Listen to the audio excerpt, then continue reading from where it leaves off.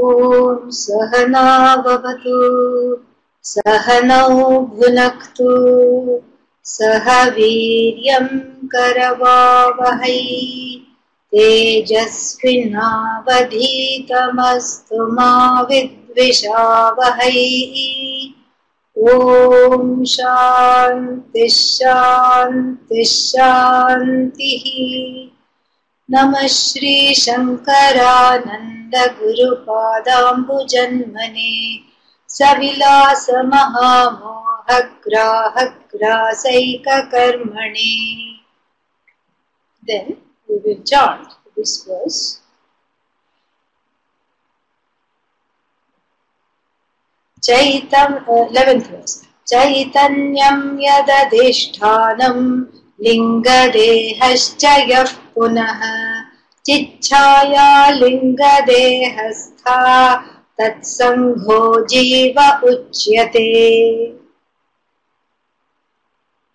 We are looking at the 11th verse, which talks about the birth of this jīva-ness. What is this jīva-ness, jivahood, and what is it a composite of? And so we have seen that. We have seen the components that make up this jiva. And here the word chit chaya in the second line calls for some discussion of sorts. So chit chaya, is a common word that is used in Vedanta Shastra, and here there are two ways of presenting this. Presenting this means what? This extremely funny situation of Īśvara, quote unquote, becoming the jiva. And that was one of the questions earlier. How did this, how did I become jiva? If I am Īśvara, who is asking? The jiva is asking. So the one who considers itself a jiva is asking, if I am Īśvara, then how did I become a jiva? You are still Īśvara, there is no becoming. Yeah, but then, why I have all these limitations? Then we give all these, metaphors. And the metaphors through which this, the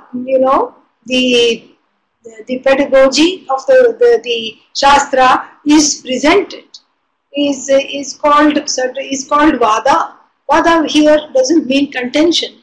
Vada means a certain, way of looking at things.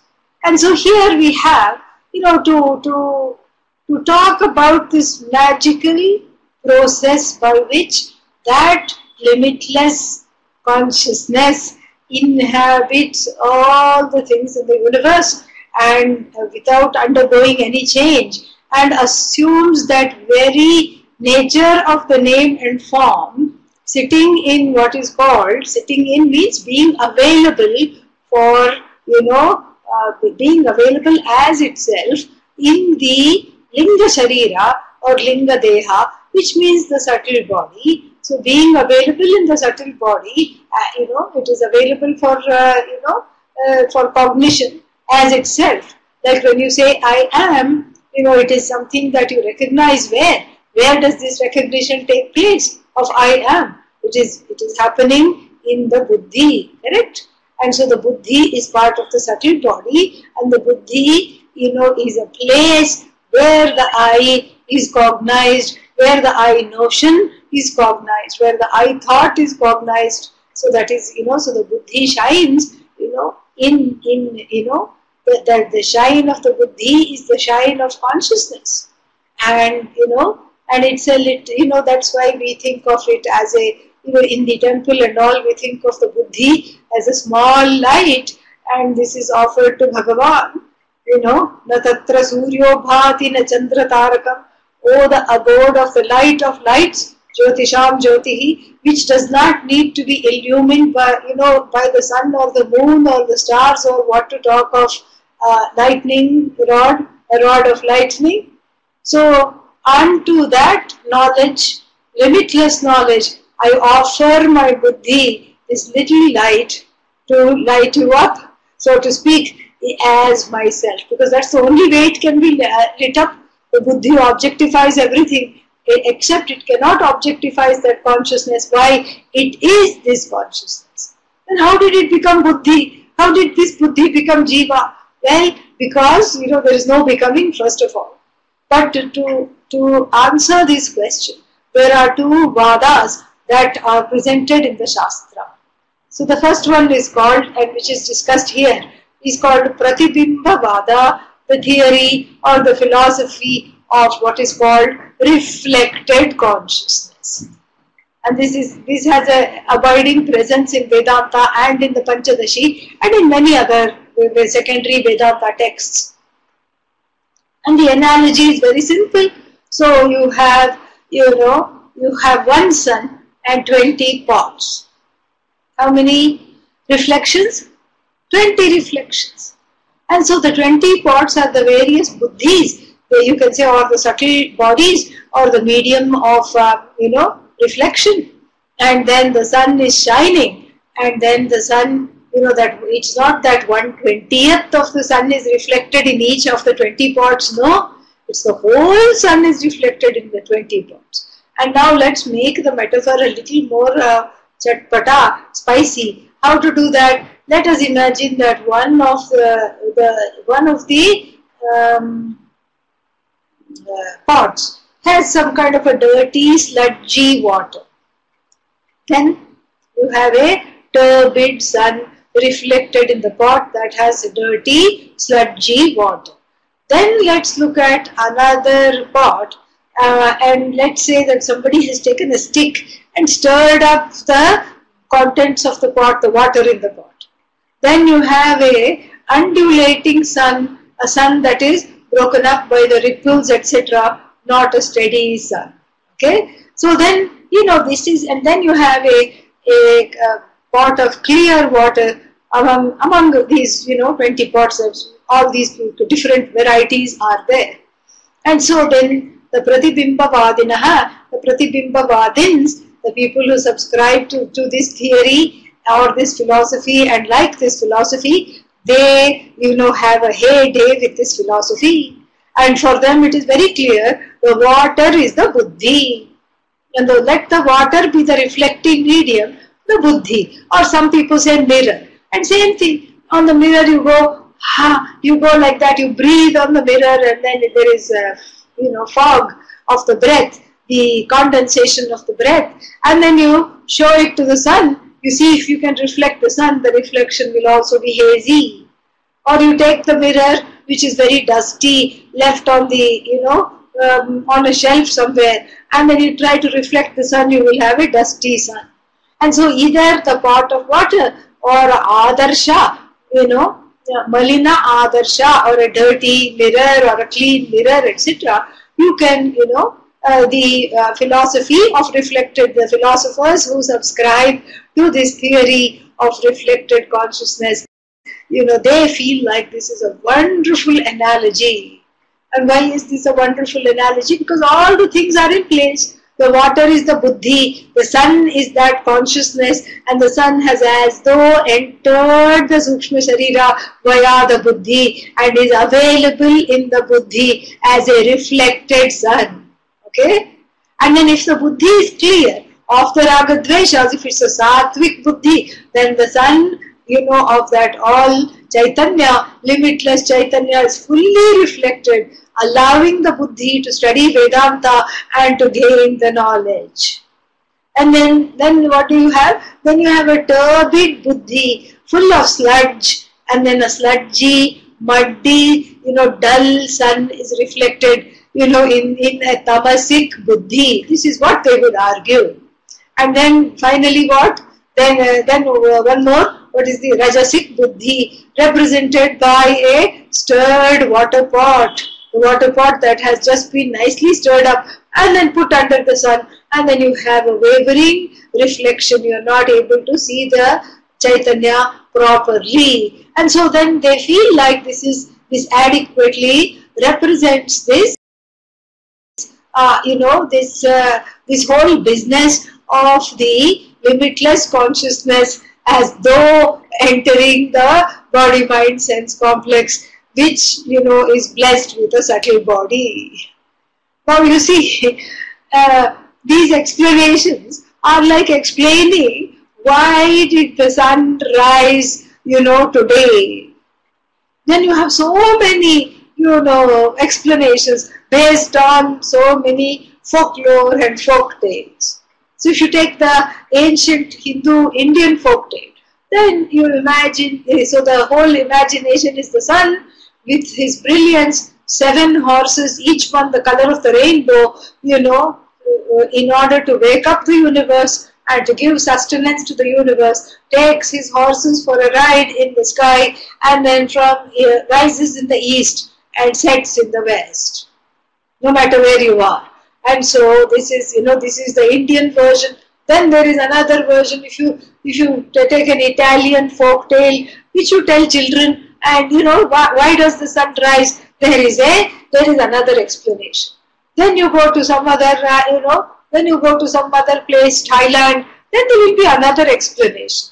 And then even in India, there is actually one more explanation, that the sun, got married to one, forgot the name, but then, what was the wife of the Lord, Sun Lord's wife. And then she could not live with him because she was burning up literally, and so she cloned herself into Chaya, a kind of a shadow version of herself, which then, went with the sun. And then the shadow cannot be where the sun is. And so even though she cloned herself, she was just, she was still elusive. And so the sun is keeping on looking for the shadow wife. That is, that is what the whole thing is. And no, Chaya is the one. The other one, yeah. Suvarchalamba, maybe that is the Andhra, yeah, Sanjana, yeah, that is the one. So Sanjana was the one, but she was so afraid of him because she was burning up. She was married basically to a big ball of fire. This is the story. So she clones Chaya, a shadow clone of herself who looks just like her, but who is cool and dark. But then the darkness cannot abide where the sun is. So the sun keeps on looking for his wife, and so it keeps going from India to America, and clocks in more frequent flyer miles than the flight attendants, themselves, because constantly flying around the universe. This is the explanation. Now these explanations are for balaha, children. They are for children, because the children will ask, why it is going here, why it has come there, what is happening here? And then there is an explanation for thunder. Then the noise comes, and then the children would be told, baby Krishna is playing, he's running around, something like that. So this is just for children. Why? And for adults, don't need these stories. Why? Because you really know that the sun is not rising. There is no sunrise, much less sunset. What is happening instead? The earth is spinning on its axis, giving the apparent, feeling that the sun is rising and the earth is stationary. Okay? It's actually the other way around. So really speaking, you can go the whole hog giving explanations why the sun rises. But really, there is no need for those explanations. Here too, there is no need for any explanation. Why did Īśvara become Jiva? Because Īśvara has not become Jiva. Why did Jiva enter into the creation? Well, that is itself that question is itself problematic, because Jiva has not really, made the creation and then entered into it. That which is the creation is itself non-separate from Īśvara. This we have to see. So, therefore, any theory that you advance why Īśvara, quote unquote, became Jiva, is going to be totally futile. But then the Upanishad recognizes this. Swami Vidyaranya also recognizes. What does he recognize? That the Jignasus who are also the Mumukshus studying this are also in a way babies, baby Vedantins. So the baby Vedantins will have questions just like all the other babies in the universe. Why does the sun rise? And so like this. And in fact, Lord Hanumanji, there is another folklore about the rising sun. Lord Hanumanji, whose birthday was 2 days ago, when he was, a baby, he just mistook the rising sun for a juicy apple and went and, put it in his mouth. And all the 3 worlds became dark. And then, and all the sages went and, got hold of this celestial baby Hanumanji and said, please spit out the sun. It's not a ball, it's not an apple, it's a ball of fire upon which the lives of all the lokas are waiting to unfold. So please don't do this. And so then out of kindness, baby Hanumanji spat the sun out, So like this, there are stories, and the stories are just to, they are a provisional explanation until the child is ready to assimilate this, what is really going on. What is really going on is that there is no rupantaram taking place. It's not that Īśvara is assuming that a different form. Īśvara is Īśvara, Jagat is Īśvara. And the Jagat is non-separate from Īśvara. And then, so therefore, there is no rupantaram taking place. But then, for the sake of people who are not understanding this and who are unable to study further, the mind puts a stay order, like a lawyer, stay order, an injunction, Your Honor, because until I understand this, I will not go ahead, I will not go further. For them, these theories are advanced. And the first theory, or the philosophy of reflected consciousness, we have already seen. Now this, really to explain the impossible, there will always be problems, because you are trying to explain something that hasn't happened. It's not that Īśvara has become the jiva, so any explanation that you offer will be finite. And besides, another reason it will be finite is because what we are talking about is that limitless consciousness, which is you. So any explanation of how the limitless consciousness is shining as though it is limited and behaving in a way as though it is limited is not going to suffice. So the theory of what is that first one, reflected consciousness, has some flaws. All of them will have flaws. So the first flaw is basically, the main flaw is this, that what is the status of the reflecting medium? This is what we have to question. What is the status of the reflecting medium? Is it as true as that which is reflected, namely the sun? So the buddhi is it a separate entity than that consciousness which it is reflecting, or is it the same entity? If it is the same entity, how can it reflect? And if it is a separate entity, then if it reflects, then how can there be Advaita? Advaita Hani Syat. So Advaita Hani means there is a loss of Advaita. Quickly, let us go to the next theory that is proffered, and that that we use a lot. We use both. So, but this one we seem to prefer because it has it seems to be more easily assimilable than the theory of reflected consciousness. So what is the second vada? This is called Avacchedavāda. So first is pratibimbavāda, and then the other one is Avaccheda. Avacchedavāda and pratibimbavāda. So this pratibimbavāda we have seen, and Avacchedavāda, a bad translation of that, what else can we have? So a bad translation of that would be the theory of as though conditioned consciousness. So there also we have to add the theory of as though reflected consciousness, and then the theory of as though conditioned consciousness. So here we bring in our familiar accoutrements, which are pot and clay. So then we have the pot, and then it's not pot and clay, pot space, and then space outside the pot. And so So Ghatakasha and then Akasha. So then this Akasha called Ghatakasha, which is as though associated with pot, that's why it's called pot space.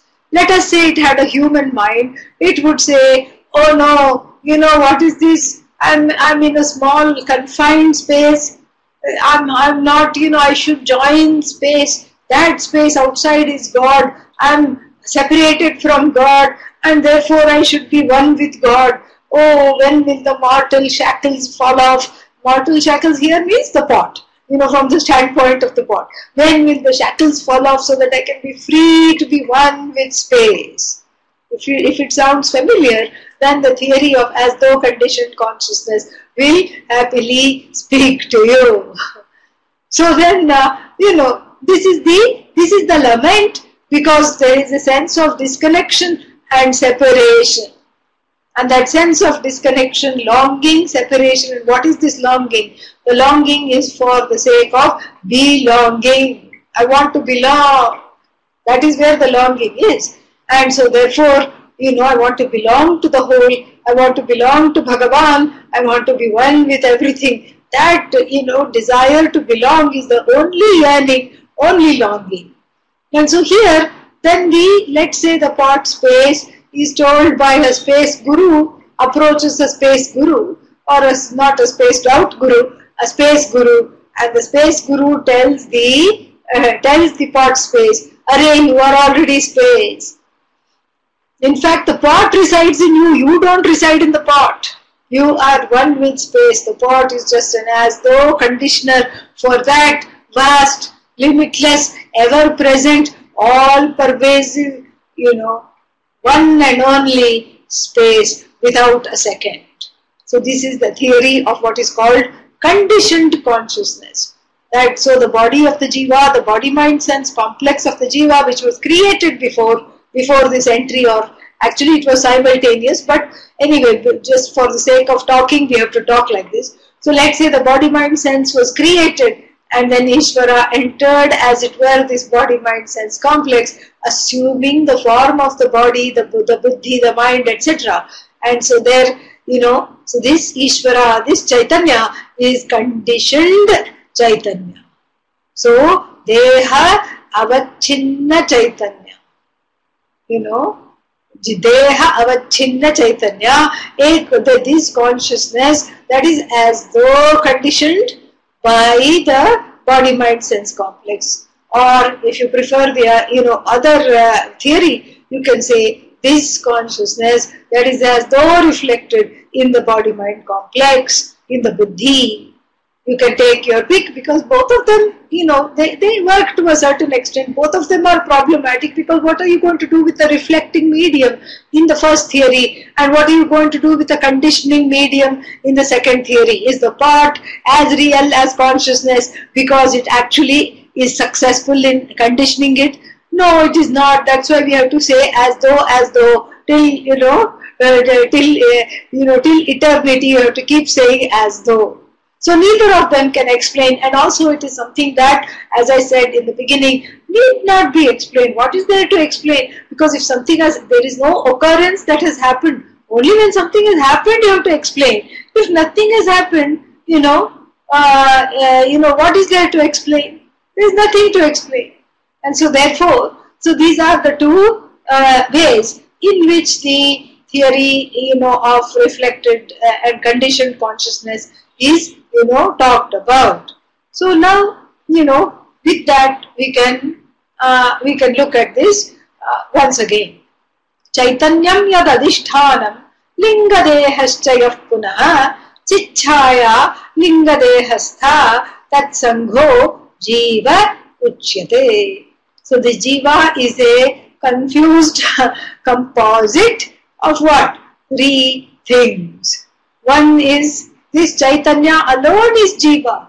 This unfettered, all-pervasive, all-knowledge, limitless consciousness, is jiva. And then this is the adhishthana of the whole universe. This is the adhishthana of everything. This is the jiva. And then what? Punaha, yet again, then again. So this Chaitanya, through which medium is broadcasting itself, through which medium is becoming available and shining as itself, through which medium it is cognizing itself as self-revealing. How does this self-revealing consciousness, what does it use to reveal itself? How does the sun reveal itself in the pot of water? It uses the water to reveal itself. How does the pot space reveal itself? It uses the pot to say, okay, this is pot space. So like this, the Chaitanya, the consciousness, uses the buddhi, which is the subtle body, so linga deha, to reveal itself. And this is explained in the second line, is that this consciousness, which is revealing itself through the body-mind complex, through the subtle body of various pranis, various pranadhari jivas, various jivas that are identified with the prana, that is what is called the jiva. So therefore, the all-pervasive consciousness appears to have as though undergone a change, just like the big sun, which is millions of meters in circumference, etc. This big, huge, limitless sun is reflected into a small pot of water. You see a tiny sun. But the sun is not tiny, it is as though tiny, because it's in keeping with the medium of reflection. Here too, in the Avacchedavāda, a tiny pot will have tiny space, a bigger pot will have slightly big space, and then we have room space, arena space, and so many other spaces, that are conditioned in a much bigger way. But all that is really space, and the conditioning agent, so to speak, is what is called the Avacchedavāda, which is an as though conditioning agent for this consciousness. So this consciousness that is coming, two things, so to speak, happen within quotes, as though happen to this consciousness. One is it takes on the form of whatever that medium of reflection is, chit-chaya. So if it's a small medium of reflection, you have a small way in which the consciousness unfolds in this particular upadhi. Upadhi means a particular conditioning, conditioned, name and form. So in the upadhi of a glowworm, that consciousness in the buddhi of the glowworm will shine in a very limited, finite way, because it's a, like if you go up the food chain, then you find that consciousness is shining in more and more, complicated ways. As the animal, as we see the evolution of the animal, you see that the consciousness is much more present and much more able to interact and do things, with the help of the buddhi, with the help of the mind. So the cow also makes some simple inferences. I think the next pasture is greener. It has more daisies. It has made an inference. I think I should go there. Some simple desires it has. But the human being, very, very complicated linga sharira, sukshma sharira, the subtle body of the human being is extremely, well put together, extremely sophisticated. And in that sophisticated buddhi, the chit-chaya, the, consciousness is reflected, as it were, in a much more uninhibited way. Not only can the human being cognize themselves, but the human beings can also, to cognize others, and then the human beings can make complex inferences.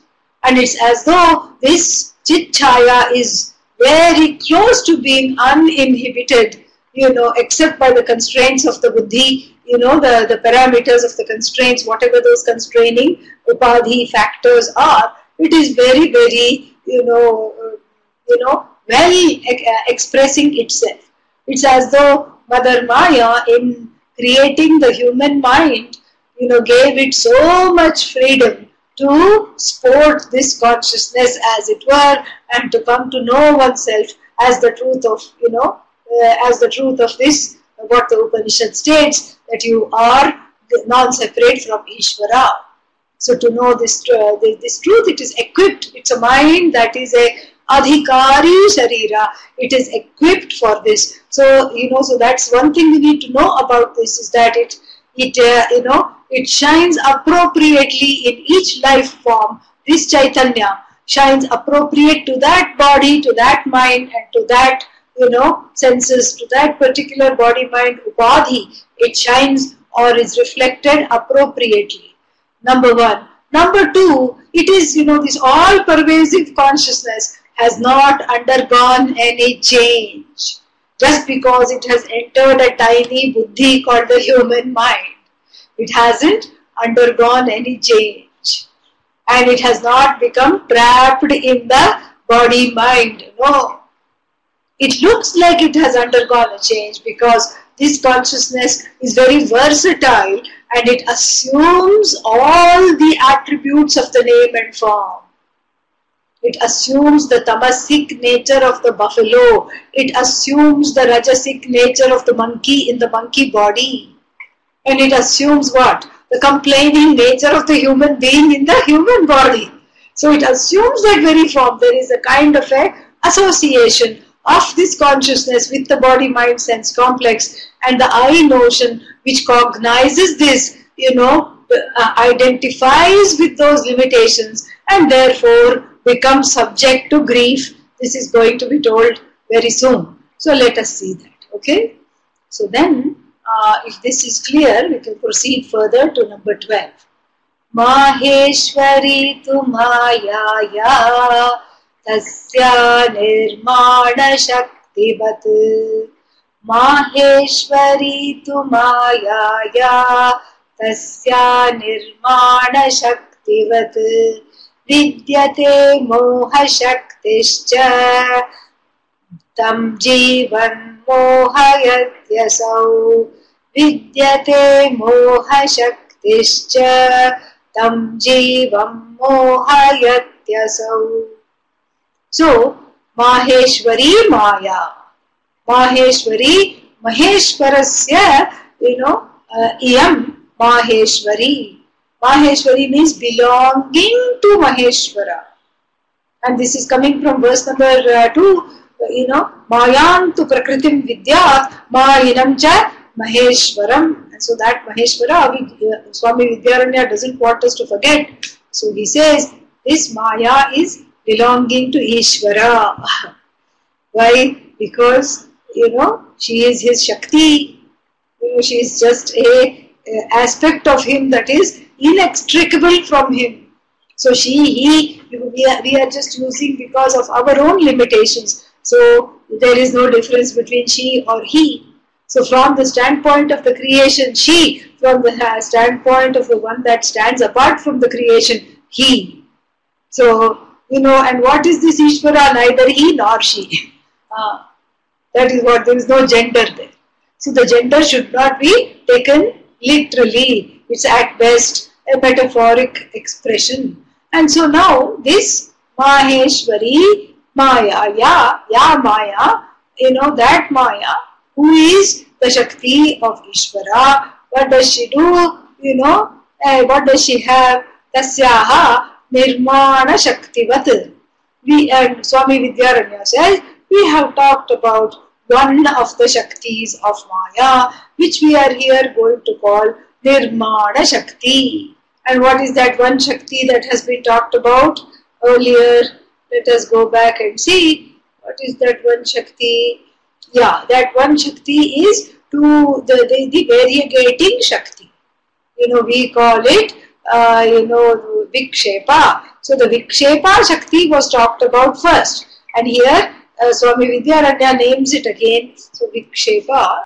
So vikṣepaśakti here is called as Nirmāṇaśakti. So that same Nirmāṇaśakti is actually called vikṣepa in traditional texts of Vedanta. Vikṣepa means V plus kship, to throw, to project forcefully and to project in variegated ways. So the projective power of Māyā, the ability to create the bodies of cows, donkeys, mules, and what else? The 5 elements and all these things, we saw. Then all this is called Nirmāṇaśakti or vikṣepaśakti. The ability to manifest the Jagat from an unmanifest to a manifest form, it is also vikṣepaśakti. So this vikṣepaśakti we have seen in detail. This is how, this is the stuff from where the Jagat has come, the knowledge to project this Jagat, from that one non-dual Chaitanya, which becomes as though many. Bahusyam prajayeya, we have seen all these in detail. So that we have seen, tasyaha, just like her, tasyaha means her, nirmana shaktivat, just like her vikṣepaśakti, she has another hidden trick, another hidden shakti is there. And then vidyate, this is distinguished as moha shakti. And so this moha shakti is nothing but āvaraṇa, that we call āvaraṇaśakti, here is described as moha shakti. Āvaraṇa is equal to what is called moha shakti. So this āvaraṇa that we saw earlier, this āvaraṇa, we have seen in other texts, when we have talked about other texts earlier online, you might have come across this in other Vedanta texts. So āvaraṇaśakti is the power of veiling, the power of concealment. Veiling, W-A-I-L-I-N-G, yes, that's the effect of the power of veiling. V-E-I-L-I-N-G leads the jiva to, indulge in some wailing. Oh dear me, poor me, sad me, why me? This is the wailing jiva because of the wailing power of Māyā. What is this wailing power? Vidyate means this creative Shakti is distinguished from the other Shakti called Moha Shakti, that which makes everyone cry. Moha Shakti means the deluding power. So the Avarana means she hides herself, in the jiva as all ignorance. That's the whole thing. And so the ignorance is also hidden from the jiva until it comes out. So sometimes you don't even know you are ignorant, correct? So that is there. And then the second thing is what? So the Avarana Shakti also means that, one is unaware of one's true nature as Chaitanya, as Satchidananda Atma. That's why one keeps on going around asking the question, how come I became Jiva? When did I become Jiva? When was the first Jiva born? If I am Īśvara, then how come I cannot manifest anything except some confusion?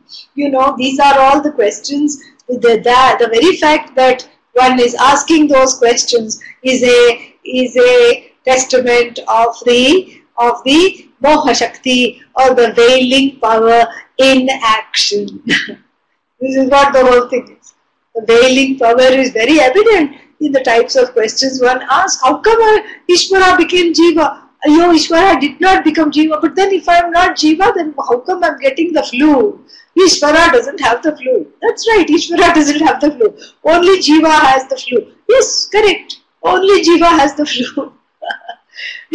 Then how come you say I am Īśvara? Well, that which has the flu is not at the level of, where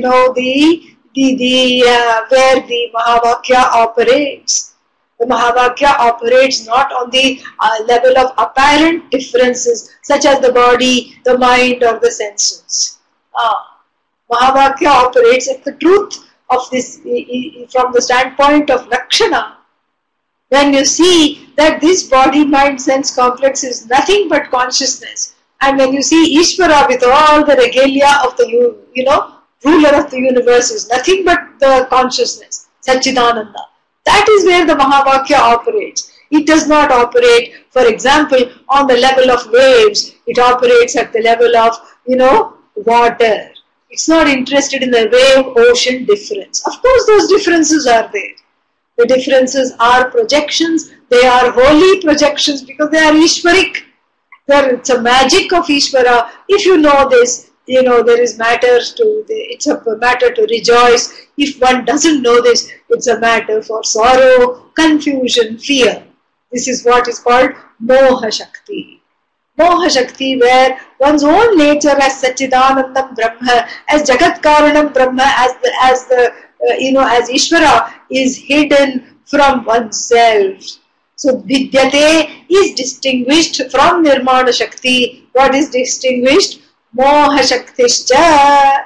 This Moha Shakti, the power to delude, is differentiated from this Nirmana Shakti. Oh, not Vidyate. Vidyate means it is there. Yeah, sorry, I thought it was Vidyate. That would have also been fine.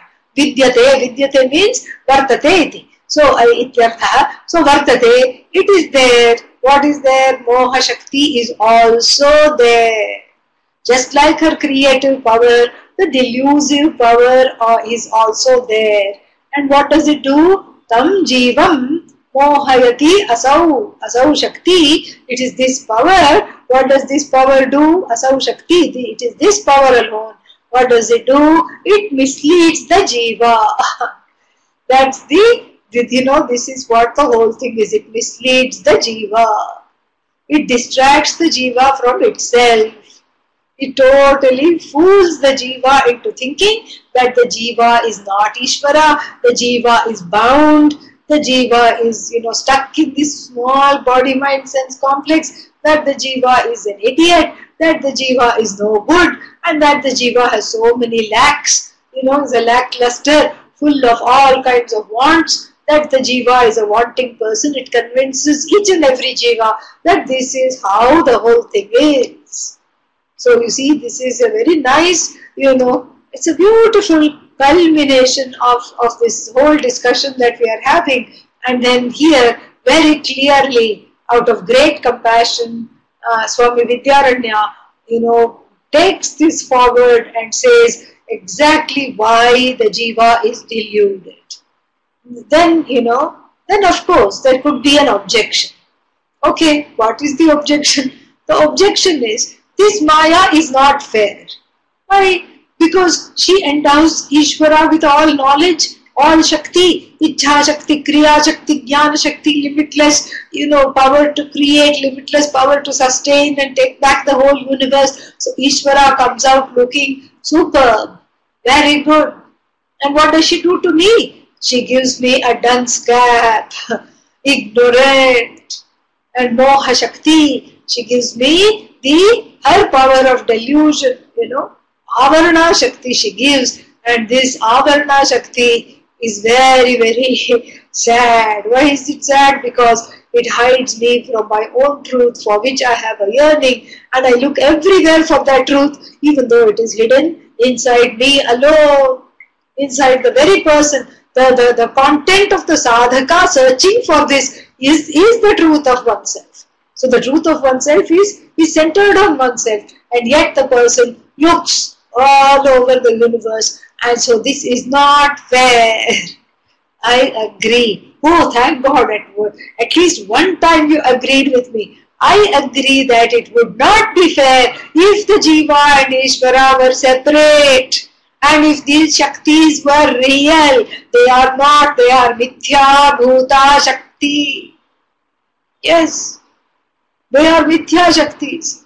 And if the difference between jiva, if the jiva was real, and if the difference between jiva and Īśvara were real, if jiva was a separate entity, and then Māyā, you can say, was partial, I will agree with you.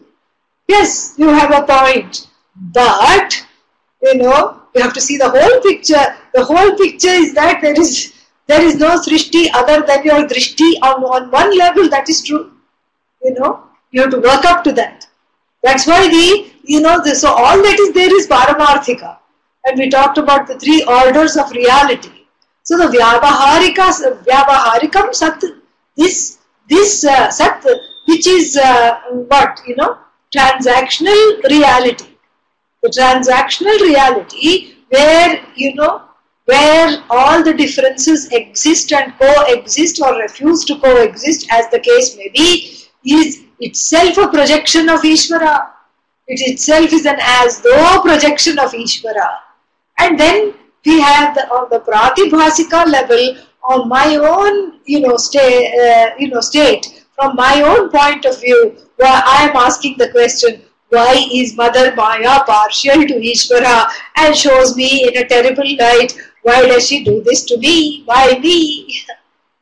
And then we have to tell, what do we have to tell if a person is feeling like this, that Māyā simply is, she's just doing her job, this is her job. But why does she have to hide? It's an as though hiding. Some things have to be hidden, Otherwise there is no point in living. Imagine if you remembered your last life and the life before that and the life before that. You would not be able to sleep at night. All the omissions and commissions from this life itself are a big burden. That itself makes one run and take some sleep aid, because one cannot live with oneself. And imagine if you remembered, if everybody remembered what all they did to the mother and the father and the brother and the sister and the friends in the last life, the life before that, the life before that, the life before that, then you will have permanent insomnia you will have. You won't be able to sleep at night, you won't be able to live with yourself. Some forgetting is good. And even in this life, all the omissions and commissions that you have done, as you grow you forget. And people owe you things. There are grudges held, sometimes in families for generations. And then you ask them, what is the grudge? Why did the first grudge arise, 6 generations ago? Nobody remembers. But the grudge is still held, But then that grudge is also forgotten. That's why we have certain, festivals, which are forgiveness, atonement festivals. Even if you don't like somebody, you go and give them a gift like Deepavali, like Baisakhi. All these, there are certain, festivals where you be the bigger person and overcome that, whatever it is. And so this āvaraṇaśakti, this ability to forget is a blessing. Bhagavan, Krishna says in the Bhagavad Gita, matta smritihi jnanam apohanam cha. From me alone is the Shakti, is the knowledge to remember, the Shakti to forget, the Shakti to know, the Shakti to be ignorant. All this is my Shakti alone. So this forgetting is a great blessing. And so this delusive, distractive Shakti, which makes one, forget, is not a bad thing. And even in terms of Vedanta, the jiva has to come to a place where one is ready to uncover the truth of oneself. So if that happens too soon and the mind is not ready, then it is not okay. So then the mind has to come to a certain place of emotional ripening, emotional maturity, and then one recognizes, oh no, I'm ignorant, I don't know the truth of myself, let me seek a guru, let me understand, let me go forward with this, this is what the whole thing is. Then what happens, so then we have this moha shakti. So this is the moha shakti, which deludes the jiva in various ways. And so the moha shakti is āvaraṇaśakti. Āvaraṇaśakti is, it is in tandem with vikṣepa. Vikṣepa, first all the variegated universe is there, and then from the standpoint of the individual, that is it presents as another Shakti, Avarana, because I see all the names and forms and get deluded by them, fall in love with them, and then what? And then I'm unable to come out of that because I'm attached to the name and form rather than the Satchidananda principle, Satchidananda Tattva. I'm not looking at, I'm only looking at name and form. And the name and form, of course, collapses, and then, the jiva is a crying mess and goes from one name and form to another. This is āvaraṇaśakti in action. This is what the whole thing is. The ability to forget, so that is āvaraṇas. And the other thing which is a blessing about this āvaraṇaśakti is one's unconscious. Unconscious mind is an example, a manifestation of the āvaraṇaśakti. So when the child is small, it doesn't have the wherewithal to process the hurts that are being, that it is being subject to by the fallible parents.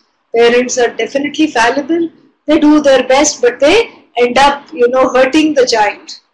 They even physically, sometimes they drop the child, they don't know. They don't mean to, but then they just happen to slip. The hand happened to slip and the child was dropped, and the child has a loss of confidence, like, oh, I thought these were the caregivers. They were the primary caregivers, but look, what are they turning out to be? Primary scaregivers. So by the age of 4, the unconsciousness develops and it is complete. All the hurts, pains and sorrows are stuffed somewhere deep within the psyche. That's āvaraṇa.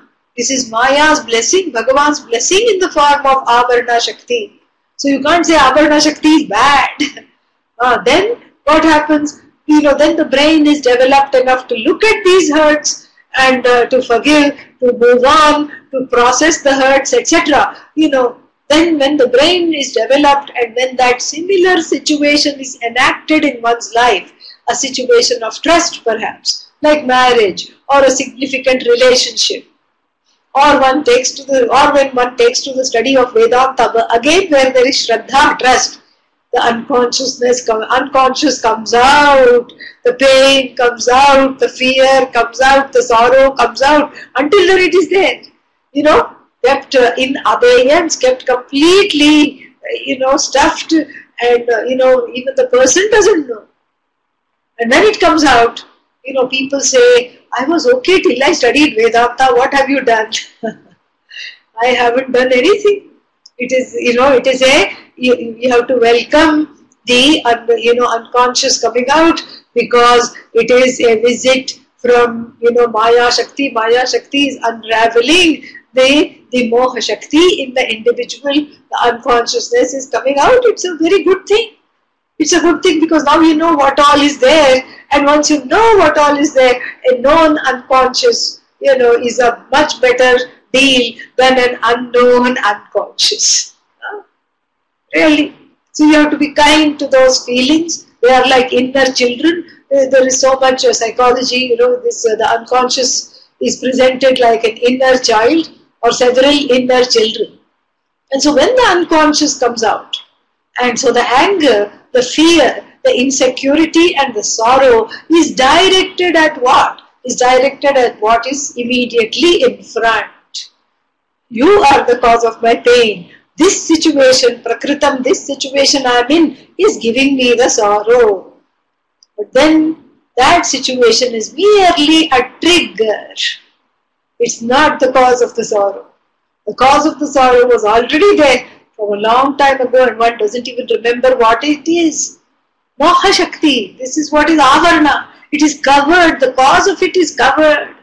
It's from some early childhood trauma, some authority issue, some neglectful, actions by the primary caregivers. And then as a result, all that pain, the suffering, the insecurity, the fear is stuffed. And when it comes out, it is rehearsed all over again. And that's why the sadhanas of yoga and then meditation, even therapy is a sadhana. Therapy is very important. It's a sadhana for Vedanta, psychotherapy. A lot of things can be resolved through that. So the ability to seek help, that itself is a blessing. And the ability to seek help and the ability to write it out, to vent it out in safe ways without harming oneself, to process the pain, etc. All these are blessings. And so this is the unconscious, which also is an example of what is called Moha Shakti. Moha means delusion. So the delusion is the result of this āvaraṇaśakti, where the person is separated as though from one's own nature. And if they were permanently separated, this union is not possible, but they are already united as it were, but it's a semblance of separation. So therefore you cannot even blame Māyā Shakti for that. So vidyate moha shaktischa, and then what does she do? Tam jivam, this jiva, what does she do to this jiva? It deludes this jiva. Deludes the jiva. So we will chant the next one and see it, in the next class. Mohādanishatam prapya magno vapushi shochati Īśa srishtamidam dvaitam sarvamuktam samasataha. This is a very nice verse which sums up the Īśvara Srishti, the so-called Īśvara Srishti that was talked about earlier. That there would be a discussion of Īśvara Srishti and Jiva Srishti. This is what is going to be summed up in verse number 13. And Mohat, because of this delusion, Anishatam Prapya, gaining this status of being not Isha. Isha and Anisha. So Anishatam Prapya, gaining the status of not being Isha, then what happens? Magnaha Vapushi Magnaha, being identified with the body, mind, sense complex. Jivaha, so shochati, the jiva is subject to grief. And then what? Īśa srishtam idam dvaitam. This is what is called Īśvara's Jagat, Īśvara's Srishti of the Jagat. And Sarvam Uktam, all this has been talked about succinctly, in short, it has been samasataha, in a complex but a succinct way, it has been talked about. So we will stop here and then we will pick it up in the next class. Om Purnamadav Purnamidam Purnat Purnamudachyate Purnasya Purnamadaya Purnameva Vashishyate. Om Shanti Shanti Shanti. Harihi Om Shri Gurubhyo Namaha. Harihi Om.